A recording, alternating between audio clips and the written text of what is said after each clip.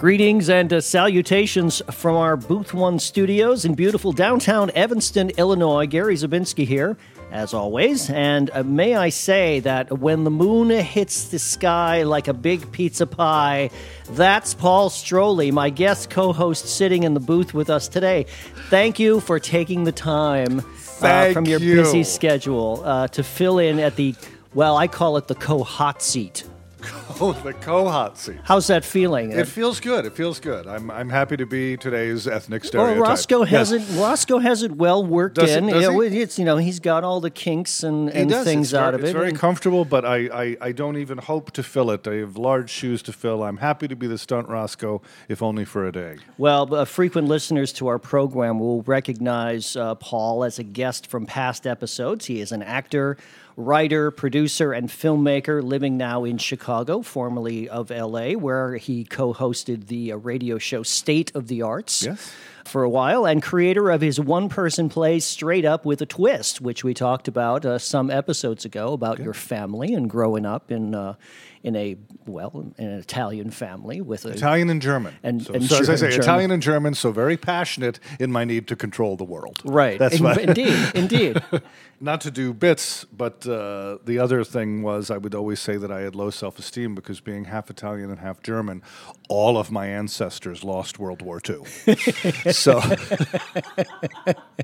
How proud you must be. Yeah, what exactly. a proud moment. You told me a couple of weeks ago you're working on a sequel. I'm working on something, but it's not a sequel to that. It's a sequel to something else. Is it something you can tell us about? Yeah, well, sort of. The Tony and Tina's thing is going so well that I'm working with Maureen Morley, who's a writer, a Chicago writer, worked with the Illegitimate Players for years, and we're working on sort of a antidote to Tony and Tina's wedding. And it's can't go into too much detail, but I'll give you the title. It's Donnie and Dottie's Divorce. Fantastic. And the Tony and Tina people are all fully behind it. It's really exciting. They like the premise, and we're going to spend the summer writing it and hopefully launch it in the fall. That sounds great. I'm going to get back to Tony and Tina's in a little while because I want to ask you how things are going over there. But a little update. Roscoe's continuing convalescence is going as well as can be expected, according to him and his doctors. But he's still housebound and unable to stand up to the rigors of recording an episode. He did purchase a new 4K Ultra HD television, 55 inches, I think, with all the bells and internet whistles, as well as renting a Barcalounger so that he can virtually see any movie or TV show that's currently available out there from the comfort of his recliner, which he has positioned, according to him, about 5 feet from the screen. Because the people at the store said, when he said, how far is ideally the distance to sit with a 4K television? And they said, sit as close as your eyeballs can stand because the picture is so brilliantly clear, it doesn't matter how far away or how close you are. So I can just see him there. I'm sure he's trying to catch all the Oscar-nominated films as best he can from indoors. And we'll be getting to that and his picks and predictions a little bit later in the broadcast. What I wanted to do to start our day today, Paul, is do a little Broadway beat update on what's going on out there. Okay. It's an exciting time in New York. Yeah, there's a lot going on. A lot of stuff. I'm going to hold something up for you, and I want to get your immediate reaction. I just want you to react. Gotcha. Here you go. Okay. It's off-putting. This is a picture from yesterday's New York Times art section. It's a above the fold, almost full above the fold of Glenn Close in the role of Norma Desmond in the recently revived Sunset Boulevard. Yeah.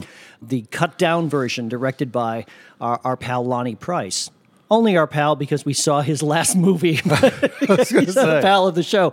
But it's a frightening picture, and it makes... it's almost like it's the female version of Sweeney Todd. Yeah, it's very... Well, I mean, the whole thing is that she is supposed to be... Norma Desmond is supposed to have that sort of, like, severe look about her. I mean, who was the great... It was Gloria Swanson, wasn't it? It was, yeah. With the great eyes and that famous shot of her, ready for my close-up Mr. DeMille and that look.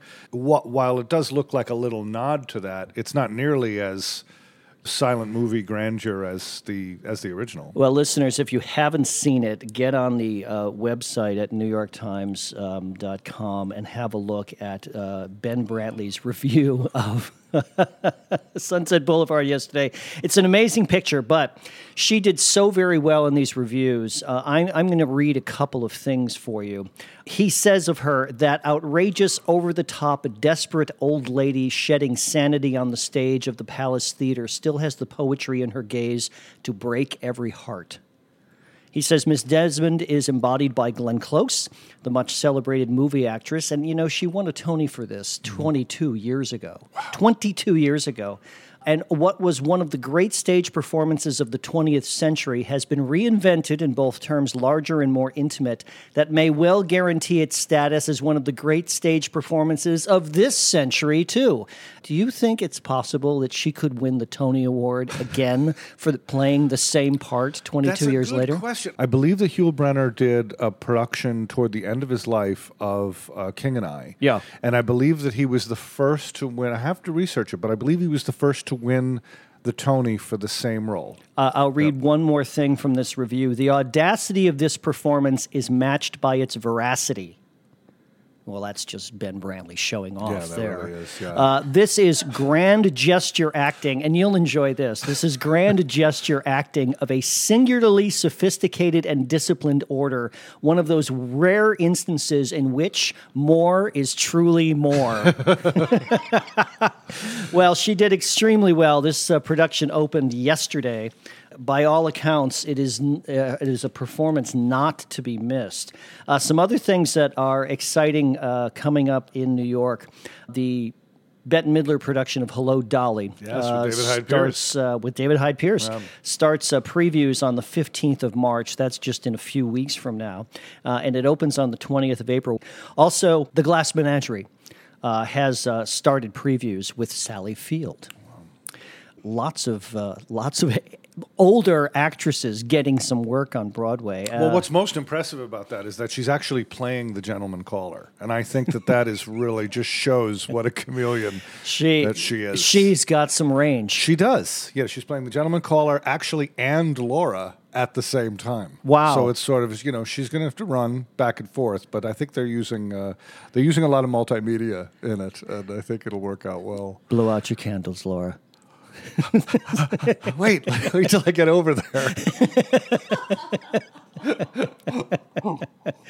Also, something that I read the other day, The Little Foxes is being revived, and it's going to be in the new Hudson Theater on Broadway. And the building looks absolutely spectacular. They did a wonderful job restoring it.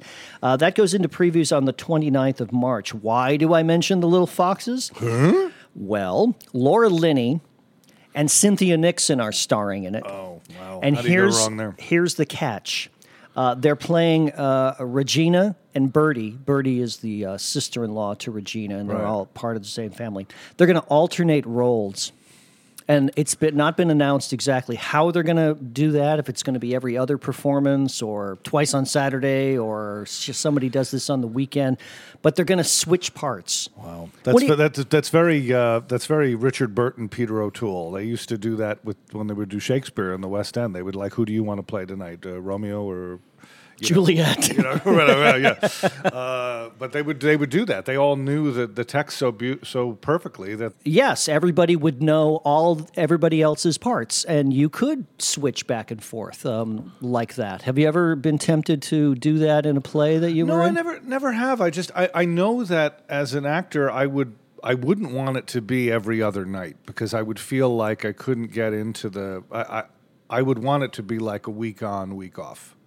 A lot of the rhythms that you get and keeping stuff fresh is born of, at least initially having that. Although, there's a lot to be said for just going out on the ice and just being thrown a new thing and react in the moment like that. I think it's very brave of Laura Linney and Cynthia Nixon to agree to do that. And they're classy actresses. So this isn't like going into Chicago, for instance, and Right.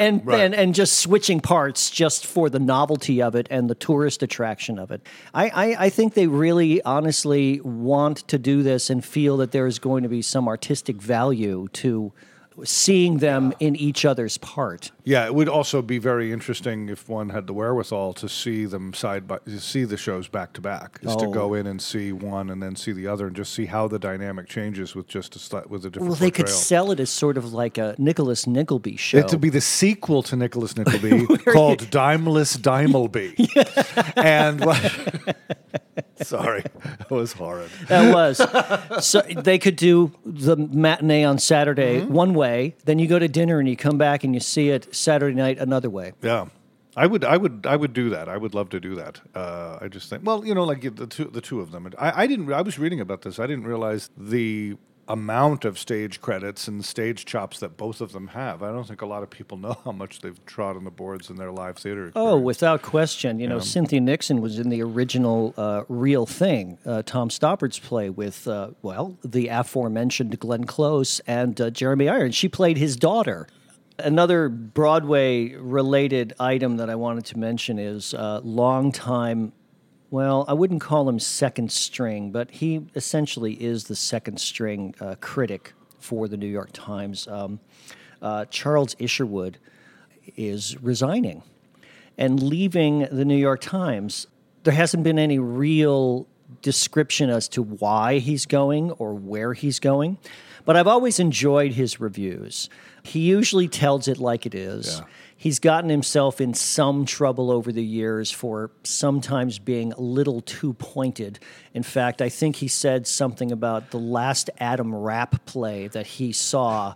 He said, if I have to see one more Adam Rapp play, I think I'm going to start a frozen yogurt shop in Long Island City and give all of this up.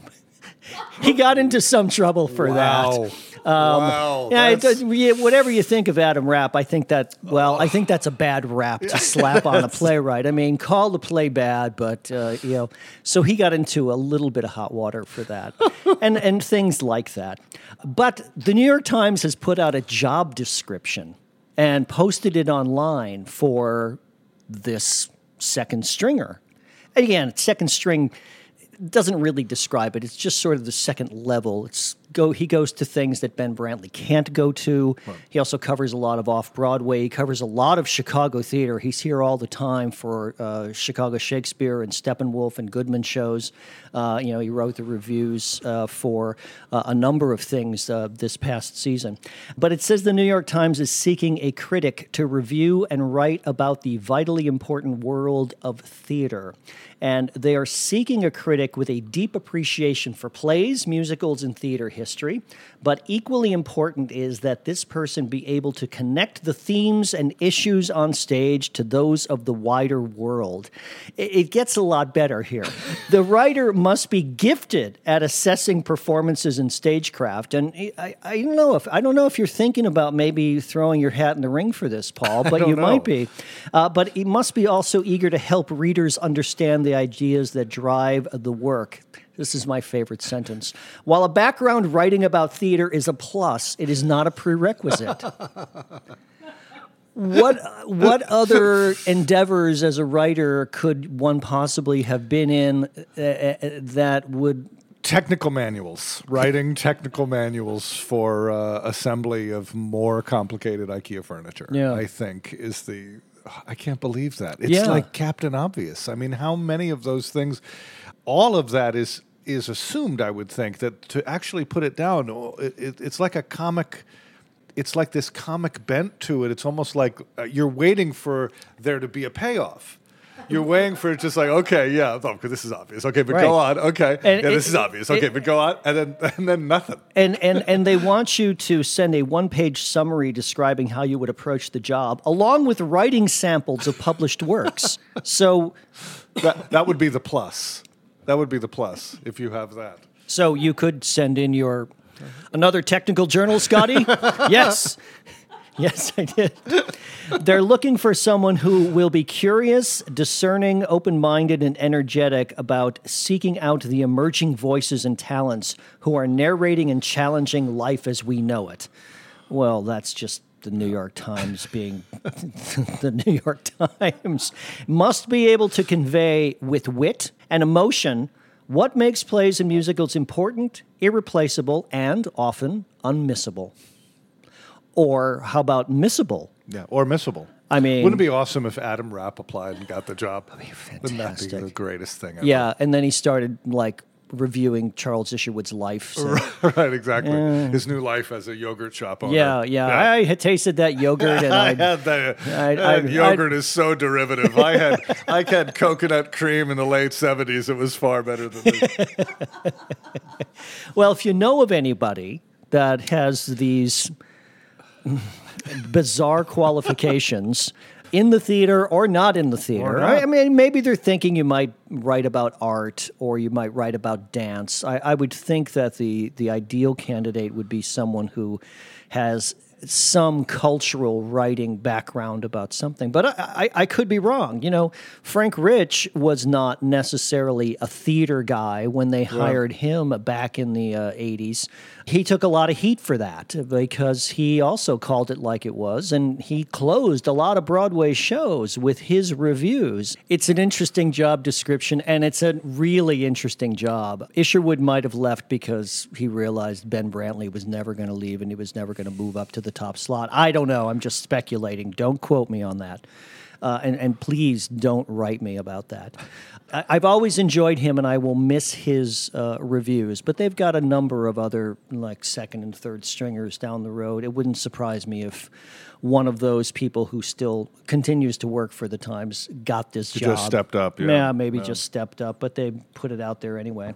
I want to jump to Tony and Tina's wedding for a moment. Oh, sure. And ask you how it's going, first of all. We talked about Tony and Tina's back before it even opened. I think we first talked to you in October when you were... It had just opened. You had just we opened. opened September 22nd. And it was scheduled to run through the holidays. I mean, that was your hope, that you would get through Thanksgiving and into the December weeks and have some holiday performances and gear up for a big New Year's bash show.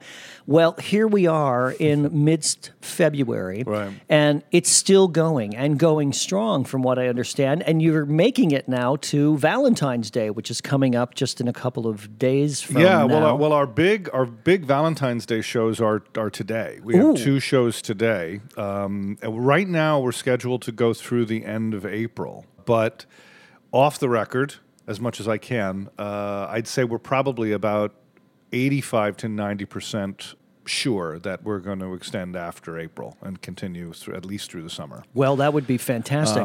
Yeah, it's wild. What are you finding to be the biggest challenges as the director and producer of the piece as a long-running entity? It's not really long-running when you consider that we're only doing two shows. Like, we wouldn't even, if this was a New York show, we wouldn't even be through previews yet with the number of performances that we've had, because it's only 2 performances a week, sometimes 3. Tony and Tina's is sort of contingent on that. You have to have full houses. The audience are all the other characters, so you don't have a full cast if you don't have a full house. Sure. And of course, a full house varies anywhere from 120 people to 225 people, depending on how we set up the room. Yeah. So there haven't really been a lot of challenges presented yet, aside from the fact that the actors work very, very hard, and I'm not sure after the end of April.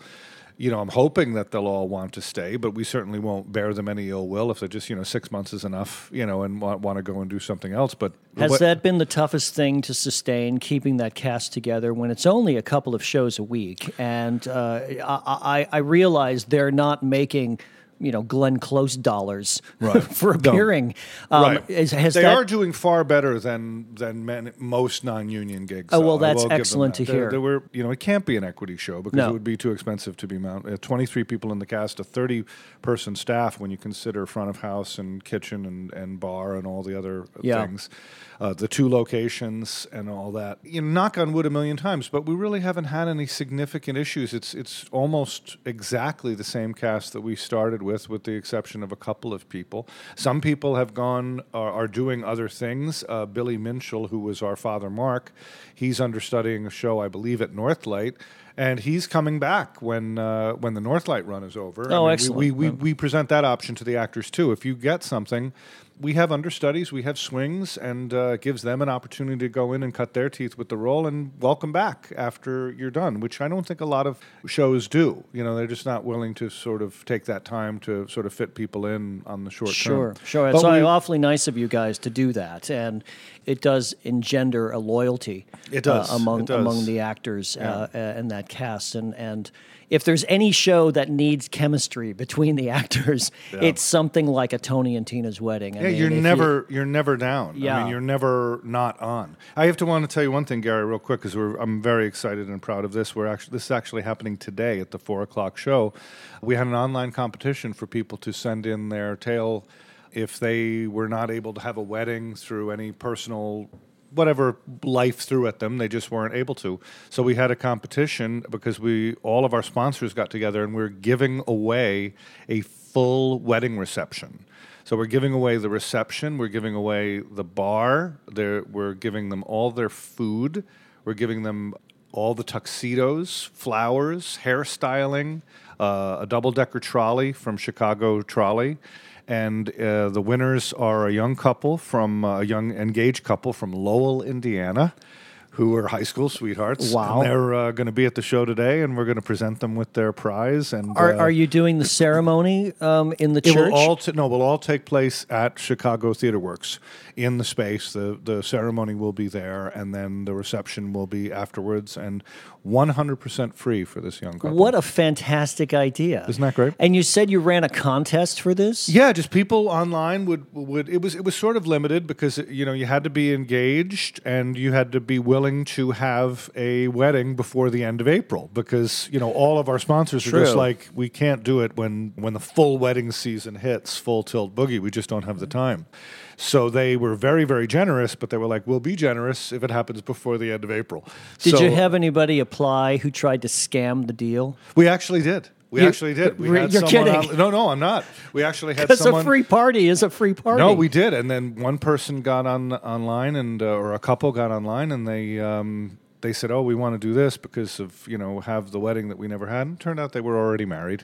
And there's really only one qualifier for this: is that you just can't be married. That's the only thing you can't be. Oh, so they were already married, and they just wanted to. They wanted another party. And they weren't especially bright about it either, because on their Facebook pages and all that, there were pictures of the wedding that they had already had. And it was it was sort of a. It's like taking a selfie as you rob the bank. Exactly. Here I am. Exactly. Here with my gun. Yeah. Well, they may be good candidates for this Donnie and Marie's big divorce. Donnie and Dottie. Donnie and Dottie's divorce. Sorry, yes. Donnie and Marie. That's a whole nother. That's just icky for me to even say.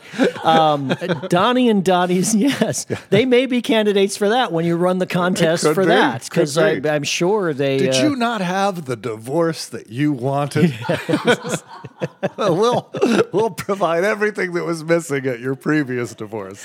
Lawyers, witnesses, headgear, private investigator photographs, exactly, everything. With the circles and arrows and a paragraph on the back of each one. Right, and at the end of it, one of you will be guaranteed to walk out with your pet. Exactly. One of you, or is at least getting half it. your pet. I read recently that there's a new law that says that judges may, in fact, take into account the well-being of an animal that's part of a marriage as they go through divorce proceedings, because that can get really ugly. What do you want to do? Cut the cat in half? People are crazy about their pets. Yeah.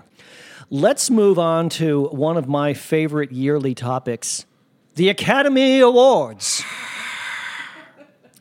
I had a long conversation with Roscoe by phone yesterday. He was fatigued by the end, but he managed to get through it all.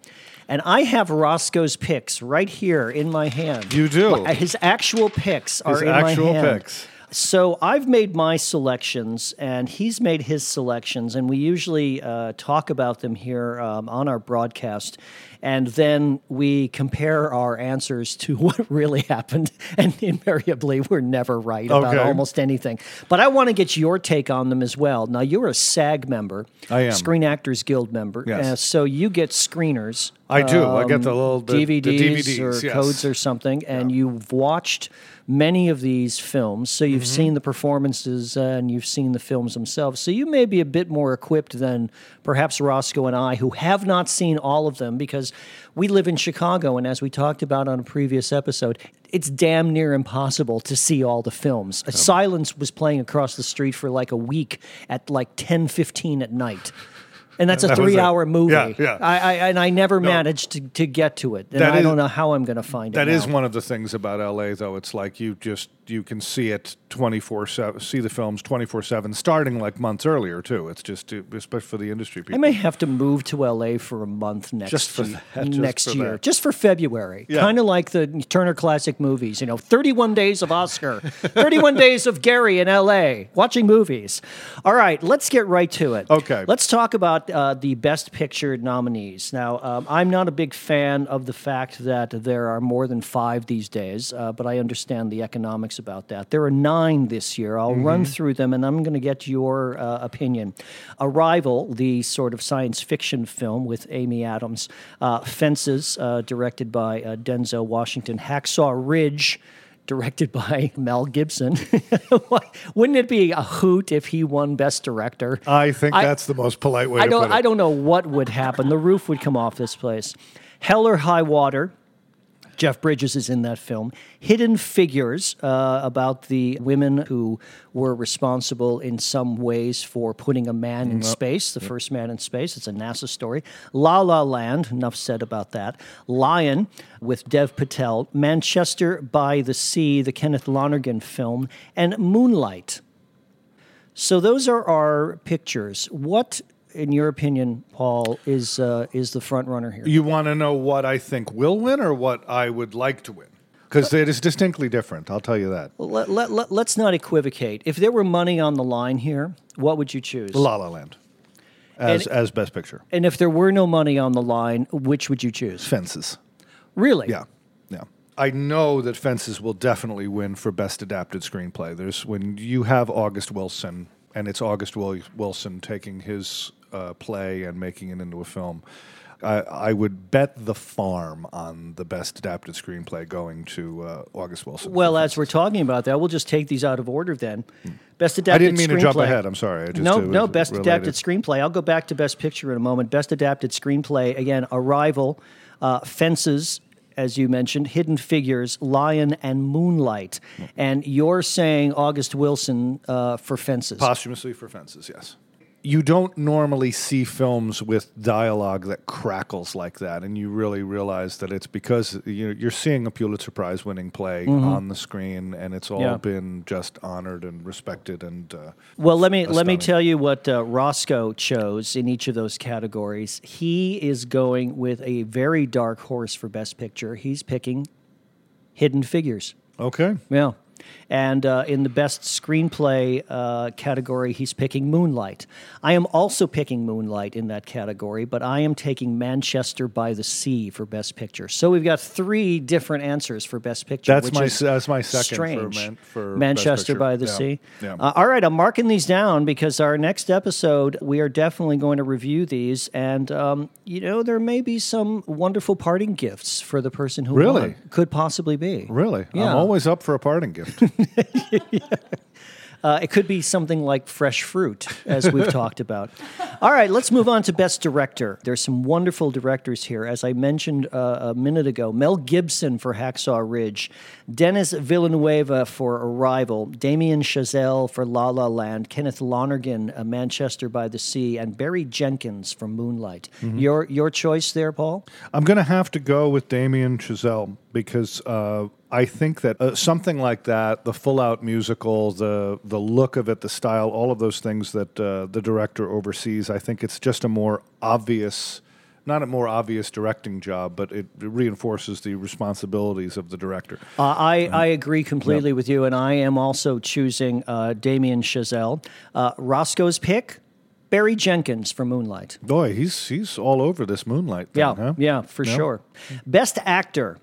Casey Affleck in Manchester by the Sea, Andrew Garfield in Hacksaw Ridge, Ryan Gosling, La La Land, Viggo Mortensen in Captain Fantastic, and Denzel in Fences. Paul, your pick? I think, this is a toss-up because I think that Denzel has already won. This is one of the things I Twice. talk about. Yeah, that I think people think that people talk about that they don't talk about at all, which is, he's already won twice. Like the Academy of Voters are sitting in a room and having a big committee discussion like, he's won twice. No one really cares. Like the NCAA selection committee for the tournament, yeah. But I think that because it's more accessible, and I think that because Hollywood kind of loves an underdog, I do think this is going to go to Casey Affleck. I concur. Yeah. Roscoe's pick, Denzel. Yeah. Yeah, and then it's not a bad pick. No. I was a little surprised that he chose that, but yes, he's going with Denzel and Fences. Yeah. I think that it's definitely one of those two. I think anything else would be a tremendous upset. Viggo Mortensen was great, and Captain Fantastic is a great film. It was very interesting and quirky and odd, but I don't think it's an Academy Award-winning performance by any means. All right, fair enough. Moving on, we just have a few more categories here. Best Actress, Isabelle Huppert in Elle, Ruth Negga in Loving, Emma Stone, La La Land, Natalie Portman in Jackie, and Meryl Streep. What can you say? There's nothing more to say in Florence Foster Jenkins. When they print these forms, they should just leave her there. Under the category, just leave I think her they name do. there. I think that's why she's in the last spot. They just erase the top four. It's and a put in different new font, people. actually. It's interesting. It's a different font than the rest of it. It's just like they must locked in Arial there and just type it's in hieroglyphics. Actually, it's actually raised. The texture is raised. Wow. Yeah, she's What are the odds? she's been doing it since the Egyptian days. Your choice there, Paul? No question, to my eye and mind, Natalie Portman and Jackie. I think it was one of the most seamless performances I've seen on film. I think that you never saw her working. She perfectly captured the elegance and the speech and the all of those intangibles that were Jackie Kennedy, and yet still infused it with a portrayal that was not an impersonation. Mm-hmm. It was stunning. It was absolutely stunning. I remember Roscoe telling me after he saw the film, he had much the same reaction as you did to the performance. This is an interesting category in terms of our picks because we've all picked different people. Really? Out of 5. My choice here is Isabelle Huppert for Elle, and Roscoe's choice is Meryl Streep.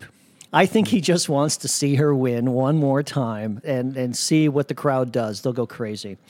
Best Supporting Actor. This is a tough one. Not as tough as Best Supporting Actress, but a tough one nonetheless. Mahershala Ali in Moonlight, Jeff Bridges in Hell or High Water, Lucas Hedges, who played the young man in Manchester by the Sea, Dev Patel in Lion, and Michael Shannon in Nocturnal Animals. This is his second nomination now in just a few years. I would go with, and I think it's the only thing that Lion is going to win, but I would go with Dev Patel in Lion. I think that was the strongest of what I see here. That being said, I did not see Nocturnal Animals, so I can't weigh Tom Ford film. Michael Shannon in on that. Well, once again, the three of us have made 3 different picks out of the 5. My choice is Jeff Bridges in Hell or High Water. And Roscoe's choice is Lucas Hedges in Manchester by the Sea. Really? Which is a wonderful performance. I mean, any of these guys could win and there'd be no controversy or no ill feelings. These are all superb performances by all accounts. And your description of Dev Patel's performance now just reinforces that. This is a good category, great bunch of guys. Yeah. Best Supporting Actress, as I said, this is a very tough category. Viola Davis in Fences, Naomi Harris in Moonlight, Nicole Kidman in Lion, Octavia Spencer in Hidden Figures, and Michelle Williams in Manchester by the Sea. I will tell you that Roscoe and I both chose the same actress. I think that I may be choosing the same one too. I think this is going to go to Viola Davis. Yes, well, now we finally agreed, all three of us. And I think that it really could be either her or Michelle Williams in Manchester by the Sea. I thought Michelle Williams was wonderful in that. I did as well, but I think that her one big scene towards the end of the film was it's just not enough. The scene with the two of them with the pram? I missed her in the middle, and I think that she needed to have one more real appearance in that film in order for the supporting actress award to really land in her lap. And the thing is, the performance and the role that Viola Davis does, is it Viola or Viola? Well, I call it Viola, but you can call it whatever you want. You're my guest. It's not a supporting actress role. It's a lead role. It's just the only female role in the film. Well, her nomination in the supporting actress category was a bit manipulated in order for it to be viable. Yeah. Roscoe and I discussed that at some length. Best original screenplay. We did adapted screenplay. Let's do the original. Hell or High Water, La La Land, The Lobster, Manchester by the Sea, and 20th Century Women. On this one, I would say that the best original screenplay will go to Manchester by the Sea. Once again, you, I, and Roscoe have selected the same choice. Yeah. And I have one more. Best cinematography, because I like this category a lot, and I've seen 3 of these movies. So, Arrival, again, the science fiction type film. It's a wonderful movie. Did you watch Arrival? I have the DVD at home, but I have not seen it yet. I fully recommend it. La La Land, Lion, Moonlight, and Silence, the Martin Scorsese film. I would say on this one, I'm going to go with a Roscoe favorite, and I'm going to say that Moonlight is going to take it from La La Land. Interesting. Roscoe and I have both chosen La La Land. Yeah. All right, I'm putting these in the permanent archival file in order to review them the next time we have our broadcast, which will be in, I guess it'll be probably right after the Oscars. Hopefully that will be it so that we can review these. And as I said, there might be a lovely parting gift for not winning, Paul. Okay. I'm an extra large. I don't know if it matters. Extra large, 17 and a half neck, 35, 36 sleeve. Okay, thank you. 35, 36 sleeve? 35, 36. Yeah, I have hands like an orangutan, arms like an orangutan. I just, I have hands like a tree frog, but I have arms like an orangutan. I've one more Hollywood tidbit here to throw at you, and I have no idea what to make of this, so we can speculate about this a lot. I love a setup like that. Judy Garland is no longer in New York. Are you confused? I am.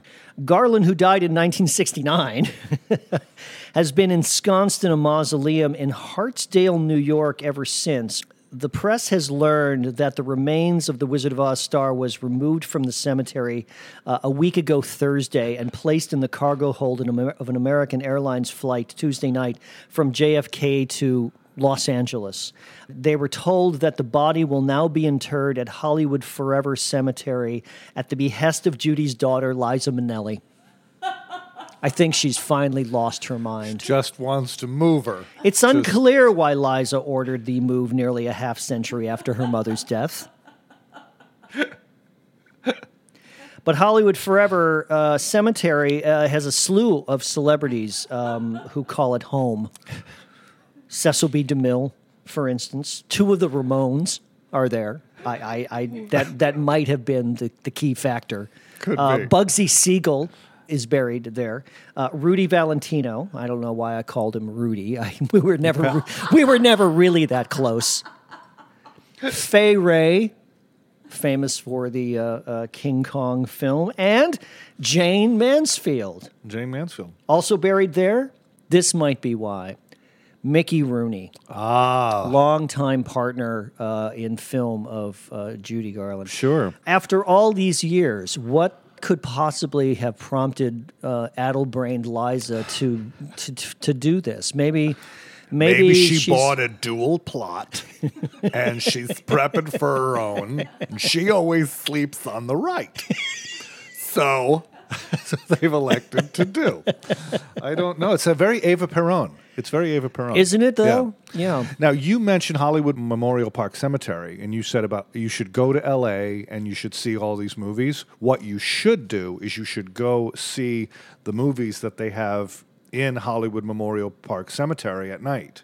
What they do is you can go in, you bring a picnic, you bring whatever, you sit on the lawn next to founder of United Artists, Fairbanks, Douglas Fairbanks Sr. Douglas Fairbanks Sr., the side of his mausoleum crypt is a giant white wall, and they show movies on it. And I saw Rosemary's Baby there. I saw the Muppet movie there. That's so freaky. Oh, it's amazing. And everyone just sort of sits on the lawn, and you come in and you bring, food. Some people have little hibachis or whatever. The only rule is that if you have a seat, it has to be like a low to the ground, sure, folding chair. But it's a hoot, and they bring a bunch of porta potties in, and they just you watch movies. And is it free under the stars? If it might be like $5 or something, but it's the certain ones you can't get. The Muppet movie you could barely get in. It was just packed. Well, I can imagine. Yeah.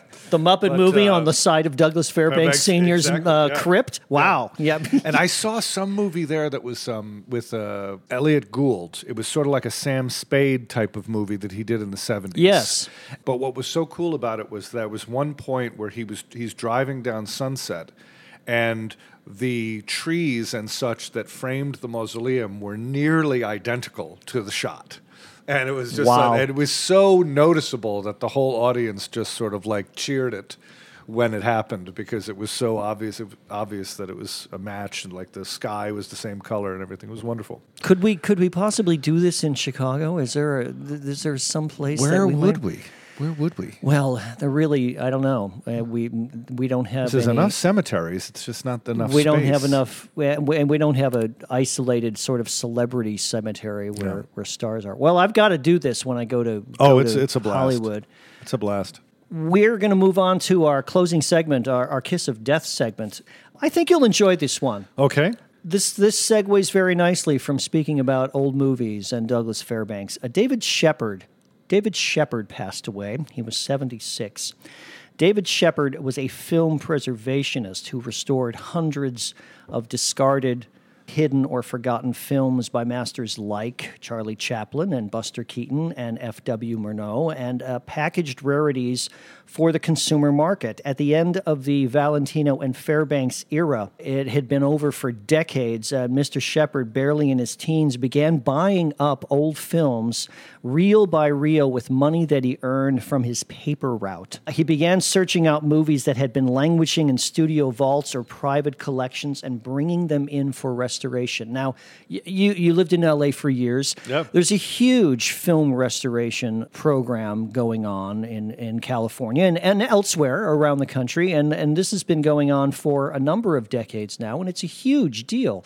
Have you ever gone to an old film that was recently at great expense? And Monica's cousin used to do it. When Monica's cousin moved out, he stayed with us while he was going to school for it, and that's what he does. Well, the advent of the DVD was huge because they, restoring just for the DVD market. But, I sat with him for a couple of hours once to watch what he did. It was fascinating. Get out of here! Yeah, it was really fascinating. And did he do it all digitally, or was he all digitally?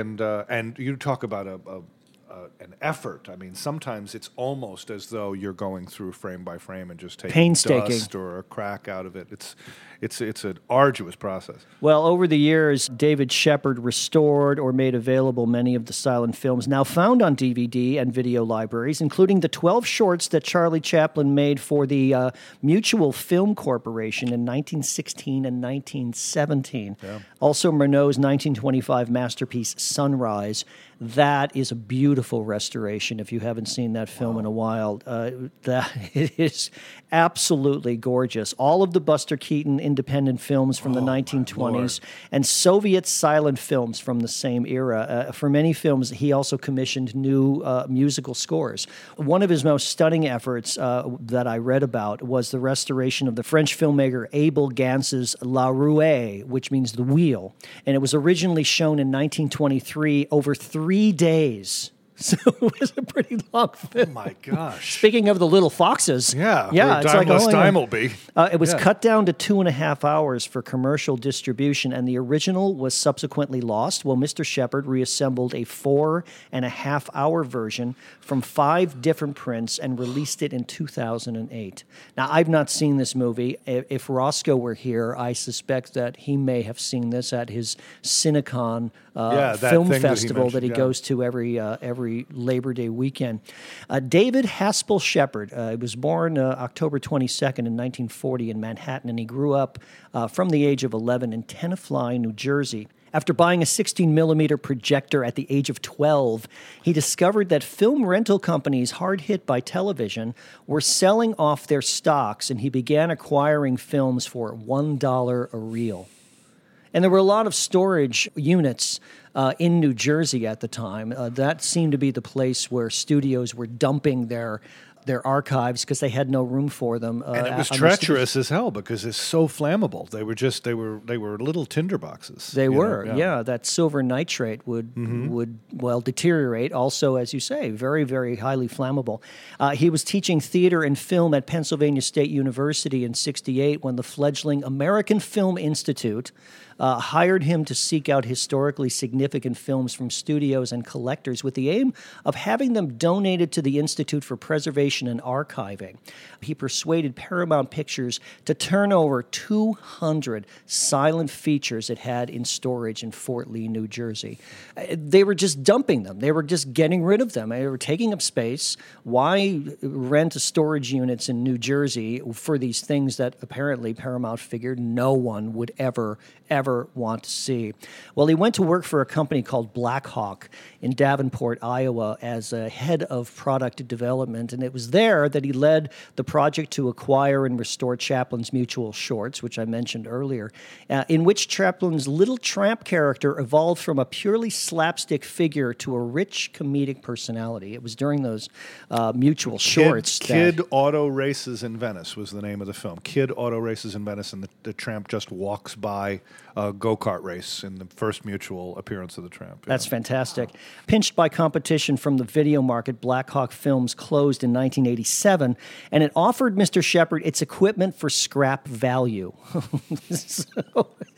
So soon after, he acquired Blackhawk's entire film library. So now he owns it all. No one else is really in competition with him because no one else is interested in this kind of stuff.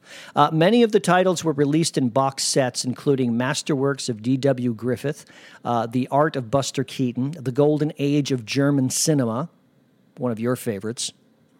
Fritz Lang, yeah. Cecil B. DeMille, The Visionary Years, Douglas Fairbanks, King of Hollywood, and Georges Méliès' First Wizard of the Cinema. He's, of course, famous for A Trip to the Moon, one of the very, very first silent films. Mr. Shepard, who lived in Hat Creek, California. Hat Creek, California. You can't make this stuff up. He had his fair share of serendipity along the way. Raoul Walsh's first film, Regeneration, from 1915, sometimes credited as the first gangster picture. It simply fell into Mr. Shepard's lap when a meter reader in Missoula, Montana, contacted him about some films he had stumbled across in a building scheduled for demolition when he had gone in to read the meter. He called looking for someone to preserve them, David Shepard has said, and they wound up in his lap. Better yet, he told a newspaper in the late 90s while he was visiting a colleague in France in the early 70s, get this, a boy rides up to him on a bicycle balancing a box of films on the handlebars, and he had recently retrieved them from the family farm in Normandy. Among the films was an original print of The Tramp, which Chaplin had made at S&A Studios right here in Chicago, S&A Studios in 1915. You couldn't stage this in a bad play, Mr. Shepard once said. That's just, I mean, talk about, well, serendipity is the word. This guy was always in the right place at the right time. But I guess if if you devote your life to something like this, from what 12? You said? Yeah, from 11 and 12, he was interested in old films. If you devote your life to something like this, yeah, good things will happen to you. People will get to know you, and they say, "Hey, I know some guy who would like these old films in the closet, Martha. Why don't we just send them off?" And then suddenly, some lost. You're sitting on a gold mine. A lost treasure. David Shepard dies at 76. I'm sure Roscoe will enjoy hearing that story. It wouldn't surprise me if Roscoe also had met David Shepard at some point. Yeah, because he sounds like he would be the perfect guest speaker at without those question. Yeah. If not once, if not many times, at least once. So. It's interesting you bring that up because I read an article that apparently Liza Minnelli is looking at restoring the footage of Judy's autopsy. So you're going to take that, just in keeping with the moving of the body. There's not enough exploitation there. I'm thinking maybe just run that as the Dateline or something. It occurred to me that Liza has not been a well woman for many, many years. It's been known that she's not been all that well for many years. And maybe she's finally thinking, well, when I go, I want to be buried here in Los Angeles, and I prefer to be near my mother. Yeah, well, and that's very touching if that's the case. I have one more bit of information for us. Ryan Murphy, who was the creator of Glee and American Crime Story and American Horror Story, he has created a new FX anthology series called Feud. And the first one is Feud, Betty and Joan. It dramatizes the rivalry between Joan Crawford, played by Jessica Lange, and Betty Davis, played by Susan Sarandon. You're aware of this. Oh, yes. When they collaborated on the 1962 film Whatever Happened to Baby Jane, which, by the way, received, I think, 5 Academy Award nominations and of course, is a cult classic. Yeah. Well, that's coming up. I just wanted to tell our listeners to look at your TV viewing options and see if you can't find that. Have you seen the little trailer for it? I have seen a little trailer. It's hysterical. It's just 2 beauty shots of these gorgeous cars from the 50s. Just both going to one destination, and they both get to the Paramount gates at the same time, and one cuts off the other going in, and you just hear, Joan! The whole thing. It's right. There's like, Joan, you bitch! I don't know if they can say that on FX. And there's actually a wonderful audio clip of Betty Davis talking about the rivalry. I heard it online, and it's just very funny how she talks about it. She goes, well, we can talk later. She has a public statement. She goes, but if anyone wants to buy me a drink later, we could talk about it further. Of course, the whole audience just breaks up. Of course. She speaks very, very highly of Joan Crawford as a performer and as an actor, but there's definitely a feud there. Yeah, for sure. Paul, it's been a pleasure. Thank you for sitting in again on the hot seat. Get better, Roscoe. Yeah, absolutely. Looking forward to having him back very, very soon. Again, thanks a lot for your time and your feedback and input. You're a great conversationalist. Lovely to have you. Like us on Facebook, everyone, if you can, and follow us on Twitter, and you can email us at alist@booth-1.com. Of course, we always love to hear your questions, comments, feedback on our show, suggestions for possible topics or guests coming up. For Booth One, this is Gary Zabinski alongside my pal Paul Stroley saying keep listening and so long until next time.